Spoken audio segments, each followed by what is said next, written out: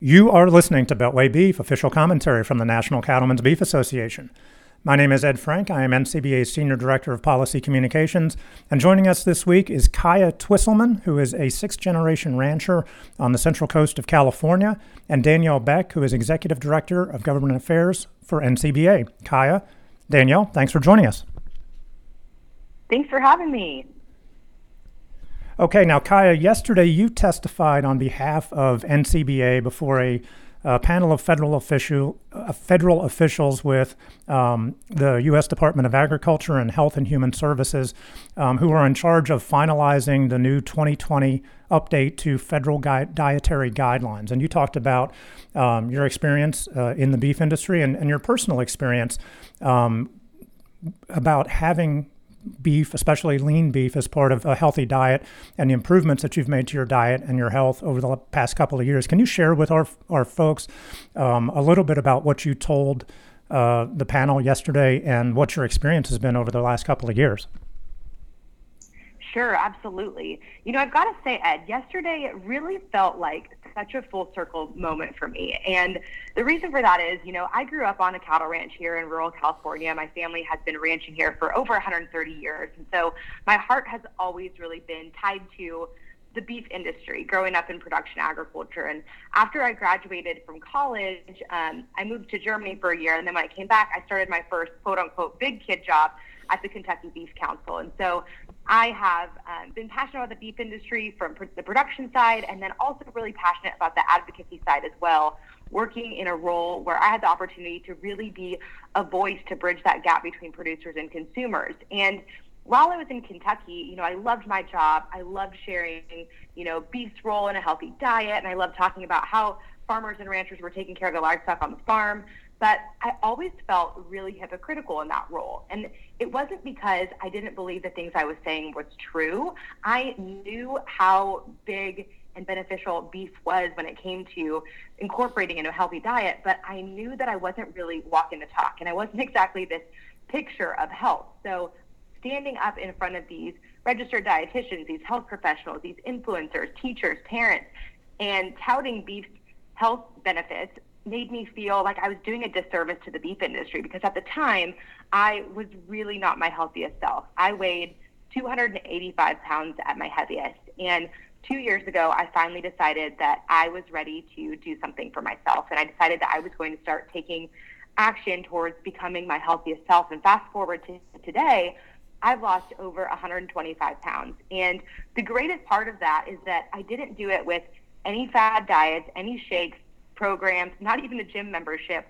It was all about starting to move my body, strengthen my body, and eating with balance and moderation, and especially incorporating foods that I love, including beef. And beef has always been an important part of my diet, but I believe that it is a great source of 10 essential vitamins and nutrients in a small package in less than 200 calories. It's super versatile. You can pair it with all these different foods that I love so much. And just to be able to sit in that role yesterday, speaking on behalf of the U.S. beef industry, and really share my own personal story and be an example of what that looks like, incorporating beef in a healthy diet, felt like such a proud moment for me. And I feel like it was so full circle to be able to really stand up there. I guess I should say sit in front of a screen through a phone because COVID, but to really be able to say, that I'm walking the talk and I can be an example of what beef looks like when it comes to transforming your life in a really healthy way. Yeah, and congratulations on your story, by the way.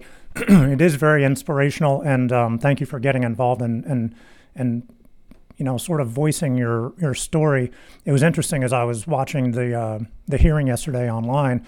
It was a series of people, a lot of nutritionists, a lot of scientists who were, very qualified to discuss dietary guidelines, but I don't think anybody else that testified had your unique personal story and your background in the industry. So hopefully the panel of federal officials heard that and it hit them in a way that some of the other commenters didn't. Danielle, I want to turn to you real quickly. We are coming to the close of the public comment period, and I think that hits tomorrow, Thursday at 11:59 p.m. Eastern Time. So everybody still has a little bit of time to get some comments in. Not everybody got an opportunity to provide oral comments like Kaya did yesterday. You can still go to policy.ncba.org and submit written comments online. Danielle, can you talk a little bit about sort of the end game here and how our comment campaign has gone over the last couple of weeks?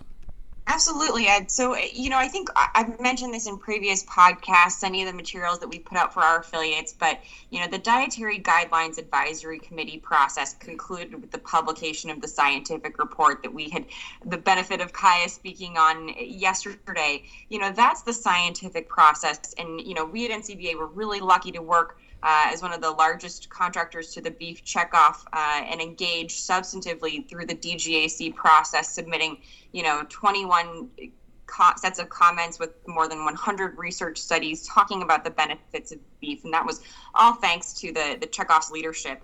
I joke oftentimes, as somebody with a political science major, my extent in the scientific realm is really that degree. But so much of what we do here in DC is translating the science and what people far smarter than you and I may know into everyday language that folks on Capitol Hill, folks at USDA, HHS, other regulatory agencies really can digest and understand. And that's exactly what USDA and HHS are doing right now. They have the foundational scientific basis for what the 2020 guidelines will be. And now they want to hear from the average American, from the general public, about what makes sense in a healthful diet. The dietary guidelines impact every single American, whether they realize it or not. And there are plenty of fad diets out there. There are plenty of different opportunities, approaches to getting in, better shape, having a healthier diet. I think, we're blessed because we couldn't find a better poster child than Kaya.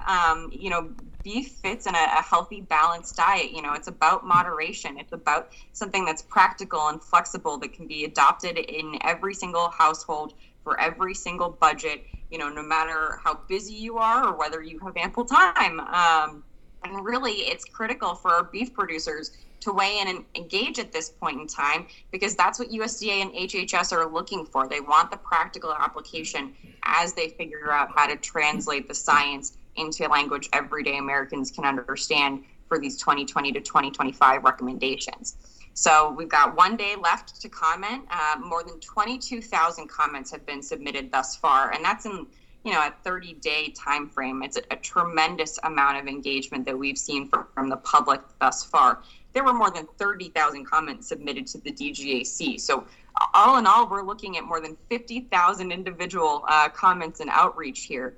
Beef producers have done their part. We're looking really great in terms of our own engagement. But for those who haven't engaged yet, who haven't submitted their comments, now is the time, because input from our producers, input from ranchers and farmers across the U.S. really does make a tremendous amount of difference when it comes to the end product here. And there's plenty of engagement that we've seen from the anti-animal ag groups thus far. And so, having more and more beef producers weigh in provides a real, true, meaningful balance there. Yeah, absolutely. And it's easy to get a little bit cynical about politics sometimes. And, I know a lot of people probably think, well, my voice doesn't really matter. But I can tell you, somebody who's worked on Capitol Hill in an administration and in and around this process for a long time, it really does matter. And Kaya, I just want to finish with you. Can you just talk a little bit about the importance of folks getting involved in the process through a group like NCBA or state associations to make your voice heard as a real person who understands the issue firsthand as the policymakers are deciding what to do? Yeah, absolutely. I mean, to what Danielle said too, I think that, us in the beef industry, we are so blessed to have such an awesome team, up at DC, working on behalf of us with the checkoff that is really working behind the scenes to do, a lot of the scientific research piece. And so if you are a producer or a rancher and you're feeling like, well, what do I have to say that has to do with nutrition? Like, why is my voice valid? Because you don't feel that you're qualified. I want you to know that you absolutely are, because at the end of the day, of course, we need to have science that's backing up, our stances and the decisions that we make in policy. But at the end of the day, people connect with people. And if you are a person, then your voice absolutely needs to be heard, because your story is something that's going to make somebody else connect with you. And at the end of the day, you know, when it comes to making these decisions with policy, or even just people making decisions when it comes to food for themselves at their home, they aren't going to think about like, oh yeah, what did that scientific article say about what I should be eating today? You know, they're more likely to, you know, listen to what they heard from their neighbor, or from a blogger they followed, or from something they read on the internet. And I think it's so important for us to really realize that our voices are so valid. And within an industry where we already are so few in the big picture of things, I think it's more important than ever that we really stand up and share our stories. Because if we don't share our own story as a producer, then we're allowing other people to share that story for us, and they don't always portray it in an accurate or light way. Yeah, very well said. So Kaya, thank you again. Congratulations again on your success story, and thanks for getting involved. Kaya and Danielle, thanks for joining us. Thanks, Ed. You've been listening to Beltway Beef. Until next week, eat beef. Get your public comments in at policy.ncba.org. And of course, follow us on Twitter at @BeltwayBeef. Thanks for listening.